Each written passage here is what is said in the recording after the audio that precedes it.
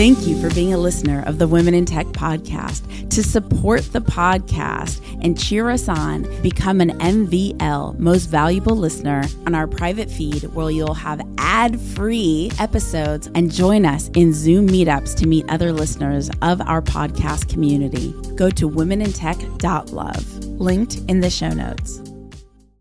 People are coming to me because they feel like I'm not just a coach. I'm rolling up my sleeves. I'm doing the work with you. I'm activating your energy, your work, and let's do this together. My name's Espree Devora, host of the Women in Tech Show. The show means a lot to me. The reason why I wanted to create the Women in Tech Show is I wanted to create a positive piece of content, something where people can listen and say, if she can do it, so can I. If you too want to connect and collaborate with more incredible women in tech, remember you can go to the Women in Tech Facebook group at womenintechvip.com. That's womenintechvip.com.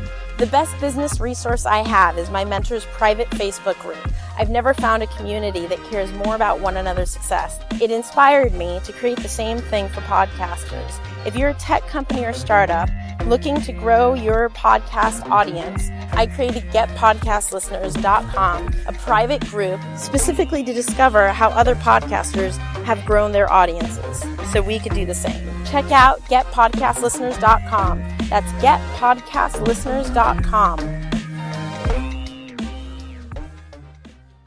Get really, really, really clear with yourself. Figure out what your biggest weakness is and solve for it. Recently, I had a friend tell me what he thought one of my biggest weaknesses were, and it's like this aha moment went off. And when I had the control of knowing what that biggest weakness was, then I could start to be like, why is this happening and how can I solve for it and how can I solve for it now? There was a lot of power that came in a friend being such a good friend that he was honest with me. I think sometimes it's hard to be honest with the people that we care about because we're afraid of hurting their feelings or making them feel bad. But really, like, he empowered me by showing me something about myself that I didn't recognize. So just something to think about with your friends and if you're leading a business or in your professional life. Enjoy the next episode.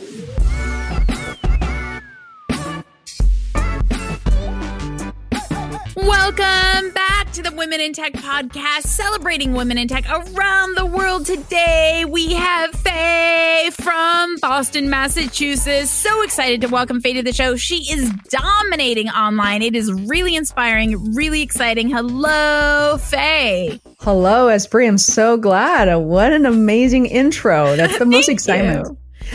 Faye, okay, you're so impressive, but before we get into like all the things that I know that the listeners don't know yet, why don't you go ahead and introduce yourself and tell us a little bit about who you are and what you do? So thanks for having me. I founded Faye's World Media, which is a podcast, a YouTube channel, and also a DIY documentary. And I have a business on the side as well, which I work on full time. So I haven't worked in corporate in over 5 years now. And my company is aimed at independent creators and creative entrepreneurs to help them celebrate their creative and financial freedom. And you've done a myriad of things in technology. Right now, you are just dominating on YouTube, which I know isn't exactly tech, but I think it involves a lot of tech. You build websites. You're particularly passionate about Squarespace. And then you have a whole background before that in WordPress. Can you walk us through when did your journey in tech get started? Okay, that one is pretty simple because I majored in computer science and math when I was in college. And I also had several internships as a programmer. At the time, I pretty much specialized in Java.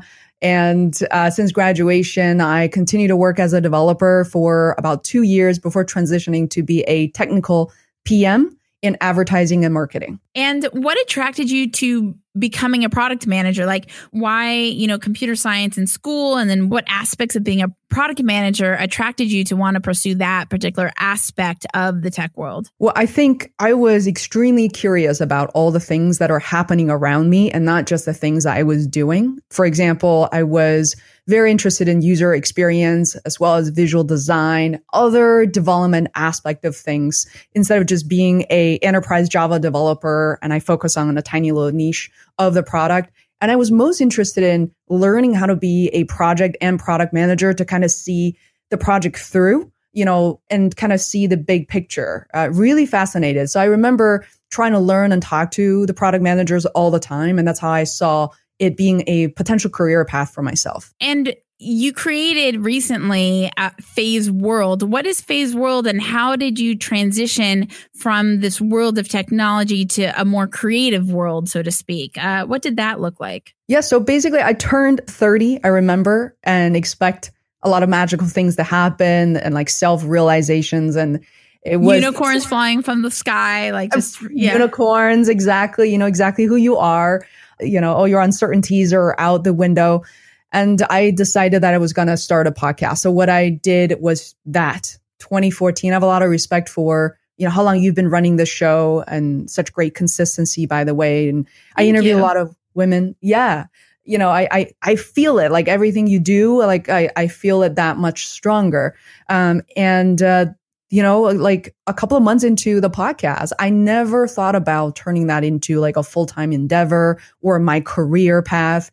But people I interviewed ended up reaching out and trying to do business with me. They learned a lot more about me, and they hired me to build their websites, to put together their marketing plans. So slowly but surely, a year and a half later, I left my corporate job and started my own company. And was that a terrifying decision? It wasn't for me because I'm originally from China and I always had this habit of saving. I didn't really, I've never been a drinker or a person who enjoys going out all that much, to be honest. So I had some savings. I think those savings and starting investing in 401k when I was 22. Oh my God. Those $40 really went a long way to give me that sense of security to say, if this doesn't work out for 6 months to a year, I had a cushion to keep going. And walk us through, what's Phase World look like? What is Phase World? Yeah, what does it look like right now? Or like it's been growing for the past 5 years. So now as it stands today. Yeah, sure. Let's start with where as it stands today, and then let's go back to like the very first element that you started working on. Sure. I think this may involve almost like what my day looks like as well. These days I spend a lot of time planning for video content because we have shifted the majority of our energy from audio podcasting to YouTube. And we started doing that in October 2019 because I had this itch after I released my documentary. Like I had to sit in front of the camera and do more video content creation. So it was kind of shooting in the dark. I started doing things I loved, like freelancing, how to build a DIY documentary and things like that. And all of a sudden, given the pandemic, as crazy as it has been for everybody, I have been able to, really build a small tribe of women, especially who are trying to live stream online using Zoom. And I'm building more and more content for them right now. And because of that, what kind of spun out of that endeavor is a small course I released on Skillshare to help my tribe realize kind of the big picture, how to build a live stream business on your own, how to build your brand. This is not a temporary thing. So I'm transitioning a group of people who are used to working for fitness centers and gyms to really run their own business and be a full-time live streamer. So that's kind of what Phase World looks like right now. A lot of content creation. I think the word technology, being in tech, is a really interesting and sometimes abstract term because I think a lot of people would maybe perceive you as like, well, you're not in tech anymore. But I mean, you are in tech and you apply so much of that to what you do. What does it mean to you to be in tech today? Yeah, I love that question because as I almost tripped over my own words trying to describe my own company because I think being a woman in tech has been a very vague term. And I just want to say to the women who are, learning computer science and programming today. When I was back in college, I was laughed at a lot. There were 5 women in the entire department. If you're not the strongest programmer, if you didn't get the sexiest jobs, places like Google, Microsoft, etc., that you're being overlooked. And I don't think women should limit themselves based on coding alone. I think you could brag about it. You should be proud of yourself, but there's so many other opportunities for women in tech. For me, for example, I find so much joy to be able to use my marketing skills and, and humility to translate technology to women who are so ashamed. So many women apologize to me. Faye, I know Zoom is supposed to be trivial, but I don't get audio and video. And guess what? It's not trivial. It's really challenging. So totally. I see my role. I love to see myself as a mentor, as a partner to help not just women, anybody who are intimidated by technology to break that down, because I don't want to be another person to write the next Java book, because none of the textbooks back in college in my days, early 2001 to 2006, it was just, you can't even comprehend.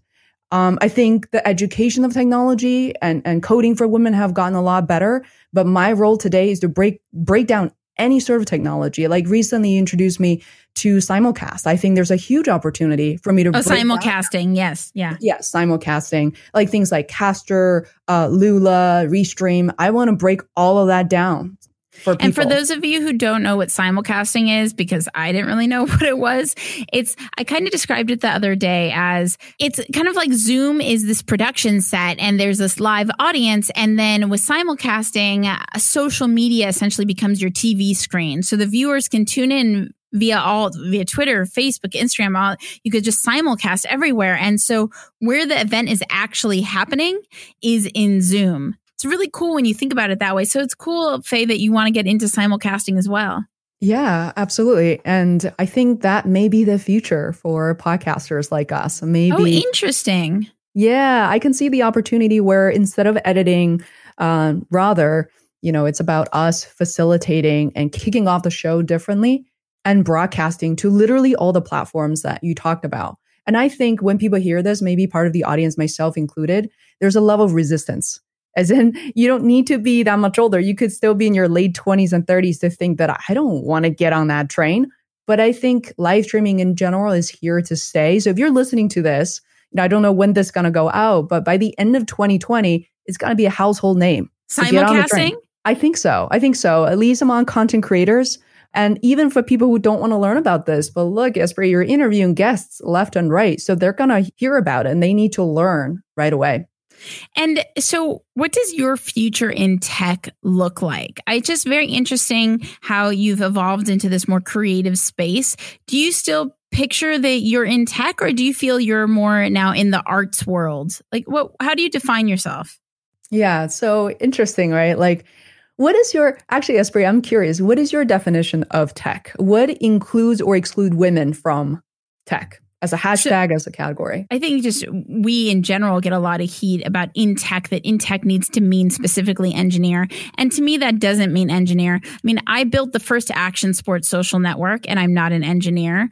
I had a business partner, but I'm the one who sourced my business partner. I found him, and I would say my job title, if I had one, was kind of product manager / producer, but like, I'm the visionary. I'm the person that pushes things forward. My taglines are the girl who gets it done. And the tech could not be built if I wasn't executing the mission forward. So to me, technology is simply a paintbrush that I use to create my art, which is connectivity, the connectivity of people. When I talk about podcasting, I say podcasting is like painting audio. So to me, technology is just like the tool that I'm using in order to achieve the outcome that I'm after. I don't believe that you need to be an engineer in tech, but you'd need to be utilizing technology in order to, in a very specific way. Like, I'm not talking about utilizing posting on Twitter, right? I'm talking about genuinely utilizing technology, thinking about simulcasting, thinking about how different technology incorporates. I built a mobile app for the LA tech community. Like, I'm constantly utilizing technology in order to connect people together. Which sounds really like a social network, but I'm really glad that you're clarifying that. And if people are listening to your show haven't heard that before, I'm so glad they're able to get to this layer now, because that's exactly my belief. Because I think, having studied computer science, worked with a lot of men in various industries, I think women find themselves apologizing for what's on their resume or not, and I'm sure if I talk to developers, which I don't as often these days, they will laugh. I heard people laugh. It's like, you think you do Squarespace websites and you're a technologist? You're not, but exactly like you said, I think, for women in technology, the one lesson I learned is I wish I learned more about business when I was in college, not just an entrepreneurship class, but to talk to actual business people, especially women who work in tech, to understand what their day-to-day is like, understand their struggle, and have a better sense of business. So to answer your question, am I in more creative world, in art world? Yes, I completely admit that, and I absolutely love it. But I think one of the reasons why I'm able to stand out, able to thrive, I think in a time like this we're living in right now, the pandemic, people are coming to me because they feel like I'm not just a coach, but I'm not a coach to take phone calls to encourage you, but I'm rolling up my sleeves. I'm doing the work with you. I'm activating your energy, your work, and let's do this together. I'm happy to explain it too. I think that's kind of where my superpower is. Going back to the beginning of your story on, studying computer science, computer programming in school, when did you first take an interest in the tech world? Were you a kid? What sparked that initial intrigue? Yeah, I think this is to reveal our ages. I was born in 1983, and I remember that for us, I was really lucky because my mom, as a fairly world-renowned artist, had people from Europe and North America visit her all the time. And I was very lucky. And in 1994, I had my first computer was a 486. I don't even know how to say it correctly anymore. Like a 386, and there's a 486. And I loved it. All I had on the computer was maybe the Paint app and, learning to code the most basic things. I really enjoy the process. But besides that, that sounded like privilege. But besides that, whenever we had a new, VCD player and things like that, a piece of technology or a piece of device in our house, as a 7-8-year-old girl, I always volunteered to set it up. My dad and I always got into a fight. But I just love opera. I love reading the manual. I love figuring things out and problem solving. And then you took that problem solving and was computer programming presented to you in college, or how did you discover it? I discovered it when I was in high school, and I had relatives living in Boston, knowing that I was going to travel from Freiburg Academy in Maine to study in Boston. And at the time, I really didn't know what majors are. And, my parents weren't around. They stayed in China at the time.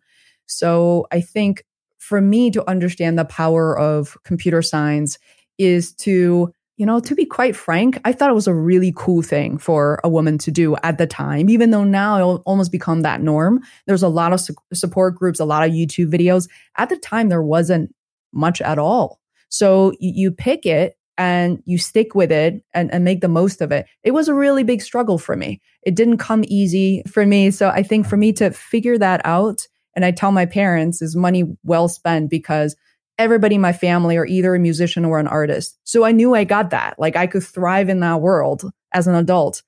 But when I was younger, I was hoping that computer science would teach me the logical side of things and kind of give me that base. And I also really want to graduate school with a job. I couldn't afford to graduate without one. One question I love to ask all my guests is, what's one huge obstacle you've successfully overcome, and how did you overcome it in your career? Stick around. We'll be right back after the break. We would not be able to support and celebrate women in tech around the world if it weren't for you. Thank you so much for being a listener and a fan of the show. To contribute and donate, simply go to womenintech.fm on the upper right-hand side and click Donate, which empowers us to continue celebrating women in tech around the world. Thank you for being a part of our journey. What's one huge obstacle you've successfully overcome, and how did you overcome it in your career?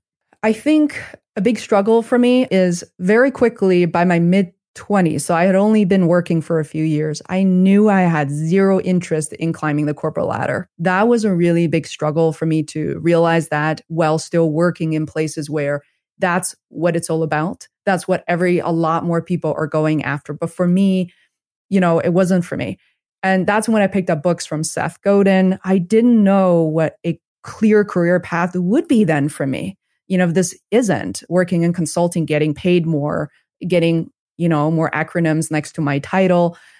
So I started working on projects for my friends. A lot of those were completely tech-based, including relational databases, building things out, prototyping, drawing things on the whiteboard, whatever I could get my hands on, DIY style. So I think to overcome that is to maybe, number one, not look for answers just in closed places. Maybe not to seek mentorship too easily. Someone with a good title, good salary at work, all of a sudden, this person should then teach you what you need to be doing. But really find out more about yourself. Find the books that resonate with you. I know that the books that you reference on this podcast regularly, find those people and then find your tribe. If you can't find your own tribe, build your own. These days with Zoom and other technologies becomes really easy. I think that's how you kind of find your voice, is to be able to talk to others and connect with like-minded people. And you did something really cool recently where you have dominated on YouTube playlists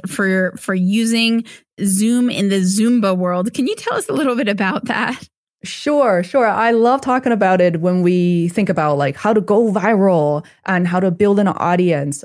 I certainly have struggled for a long time. My podcast didn't really drive that for me. And we can talk about that separately. But what happened was, as the pandemic hit, for me as an entrepreneur who, takes fitness very seriously, just for the sake of getting away from my desk instead of working 24/7, I picked up the interest of going to Zumba and Dance Jam classes at a nearby gym. And, since the pandemic, all the instructors were laid off and completely offline. So it became a really urgent priority for me to help them get back online. And exactly like you mentioned earlier, many of them don't work in tech. And some of them even teach fitness full time. So it really took a lot of empathy and patience for me to translate and for me to teach repeatedly, sometimes hours at a time, not client work, but teaching these folks. And the solutions I found and the video I recorded that gave me the, mini viral effect, released a video I couldn't even say that I'm super proud of. It was a screen recording with some glitches as well. And it got picked up. And as a result of that, I want to tell people is it literally takes one video for you to build a tribe, to find your direction and your calling possibly. And then your audience is going to give you so much more feedback on, I also need to know this. Could you tell me about that?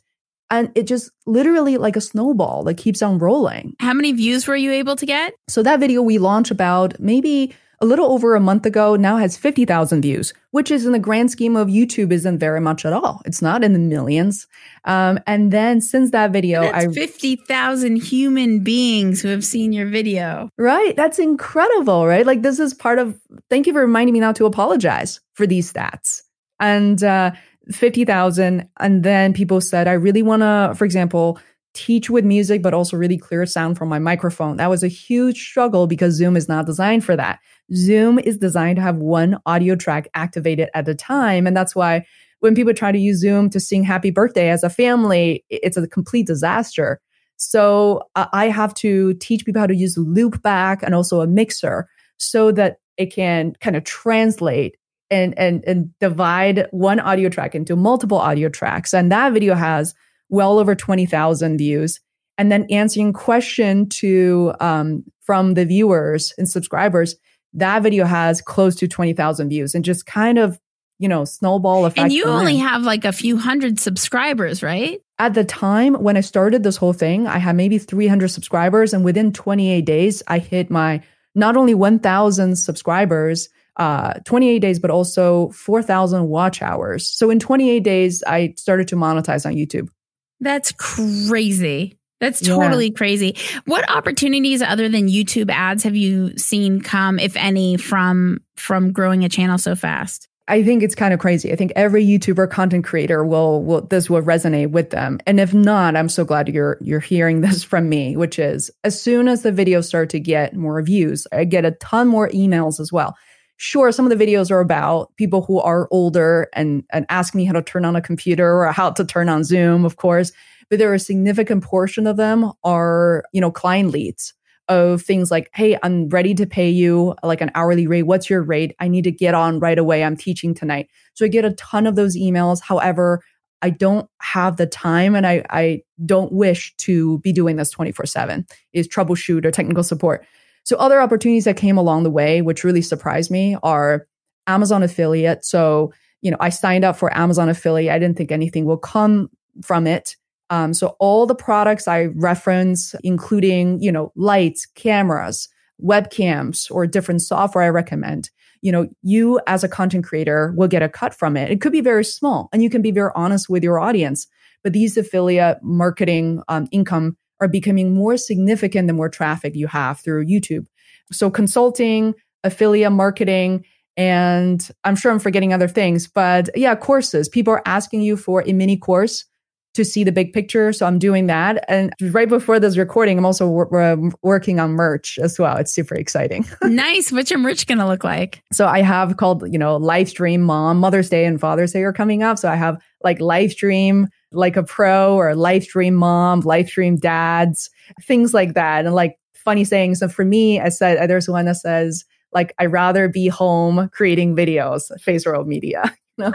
That's awesome. How can people connect with you further and where can they find your videos? Sure. So I am FaceWorld pretty much everywhere on YouTube. I'm FaceWorld Media, but if you just search for FeisWorld, you'll find me there anyway. And same name on Facebook, Twitter, Instagram, and LinkedIn is just under Fei Wu. And what would you say, Fei, is the best piece of advice that you've gotten? I think I have to quote Seth Godin again, is do the hard part first and dance with fear. And by the way, I did ask him, I said, Seth, do you still dance with fear these days? And he said, only on good days.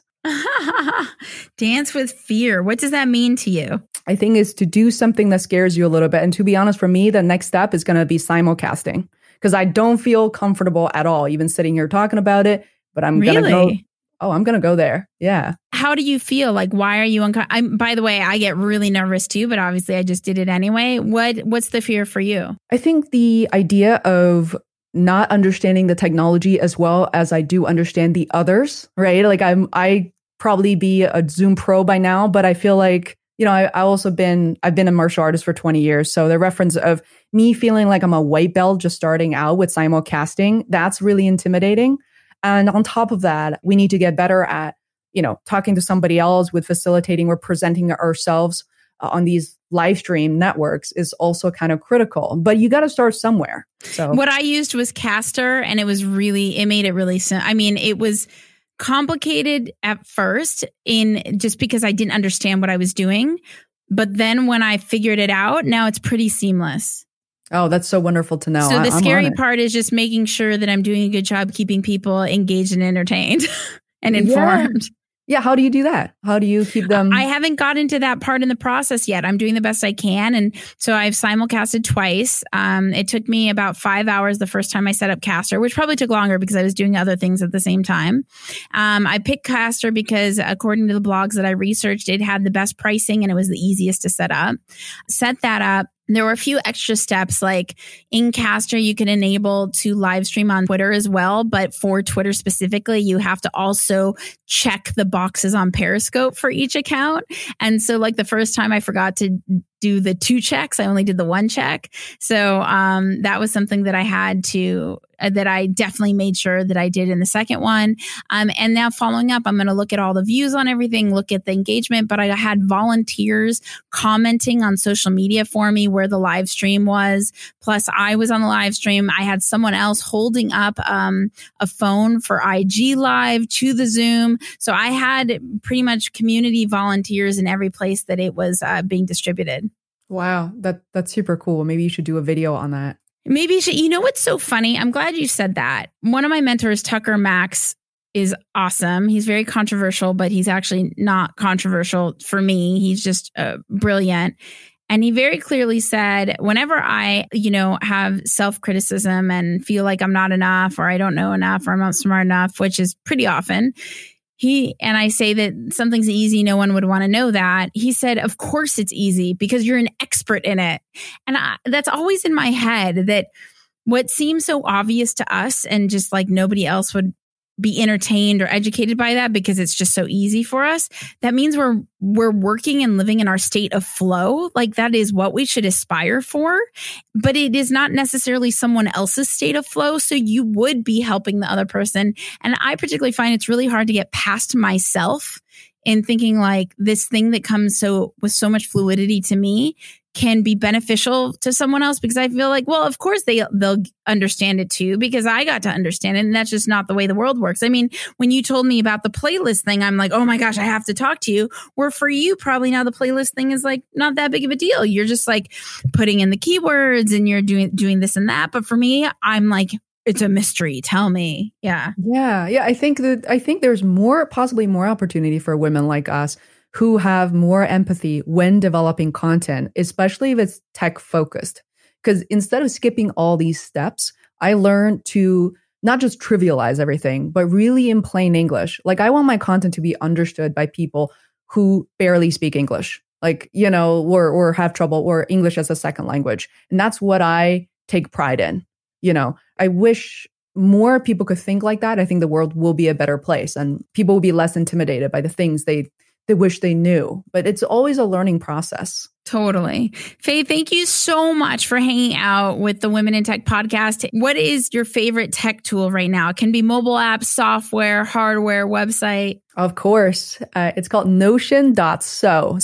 Notion. Oh my gosh, everybody loves Notion right now. Okay, describe to us what Notion is. It is like the new popular project management tool. Go for it. Describe it. Of course. There are a lot of tutorials on YouTube. I've done one myself, but basically is a project management tool. But unlike Trello or things like that, Notion is so powerful. If you are someone who already loves spreadsheet, if you love Google Spreadsheet, for example, you're going to love Notion that much more, because each line item within Notion is a database within itself. And that's what you could easily reference. And guess what? My favorite feature right now, a feature within Notion, is that you can create views. So for example, my producer and I are using Notion to plan for our YouTube content. It's pretty messy, pretty epic in there. And sometimes, you go in there, you have these conversations, weekly status, you go in to say, I don't want to be producing this content for May anymore. It's not relevant. And all you have to do is create another column, a filter, and you can create a whole new view out of that. So you can have your conversations hyper focused and super productive. And it's just unbelievable. And you can use it for other things too, not just project management. You can create a list of all your favorite products. You can use it to create a list of your favorite affiliate products and put it on your website and benefits. And you can color code it and use emojis and go crazy. Everybody's talking about Notion. I'd say I don't use Notion. I am an avid and loyal Basecamp customer. However, I did test out Notion, and I will say their import feature is bananas. I was able to import a years old, meaning that I've collected data for years. And so it's like thousands of notes inside Evernote. And in 1 or 2 clicks, I was able to import that whole folder into Notion, no problem. And the display was incredible. And I couldn't believe it. I could completely see the power of Notion. Completely. Essentially, it makes it so they have so many great API integrations. So you could pull in data from all the different stuff here. And I feel like they're connected to everything. So whether you use Google Sheets, use Trello, use Evernote. I mean, I don't know what all their integrations are, but they have a lot of integrations. So it just makes importing and exporting like a breeze. It is a really great tool. If I wasn't a diehard Basecamp user, I'm talking about I'm diehard, like Jason Fried all the way. I would definitely explore Notion, but I will never abandon Jason Fried. So Thank you so much for hanging out with the Women in Tech podcast.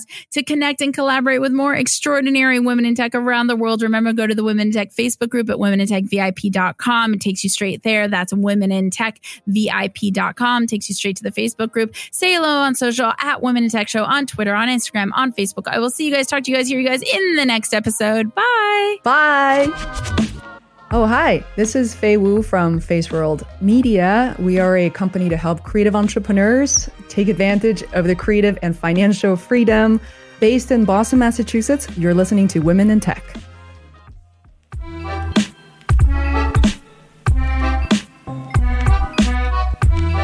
Hi, this is Arlen Hamilton, author of It's About Damn Time, How to Turn Being Underestimated into Your Greatest Advantage. And you're listening to We Are LA Tech. I feel so grateful I've had the privilege of getting an advanced copy of Arlen Hamilton's new book, It's About Damn Time. She is one of the most inspiring venture capitalists I've ever come across. Her story, from having absolutely nothing and being completely broke to being one of the most influential venture capitalists in the world, blows my mind. And her book is insanely well written. Right when I picked it up, I didn't want to put it down. She teaches me and us how to become the asset, how to be our best selves, and how to be a person that not only creates opportunity for ourselves, but creates an abundance of opportunity for others. I'm so proud to share her book with you, and I hope you'll pick it up, and I know for sure you'll be just as riveted as I was with each page you turned. Get It's About Damn Time at itsaboutdamntime.com.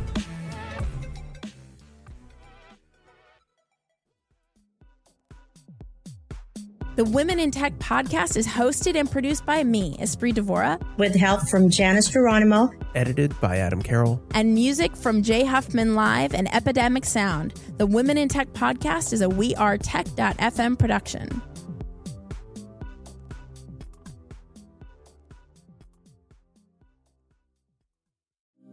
Thank you for being a listener of the Women in Tech podcast. To support the podcast and cheer us on, become an MVL, Most Valuable Listener, go to womenintech.love, linked in the show notes.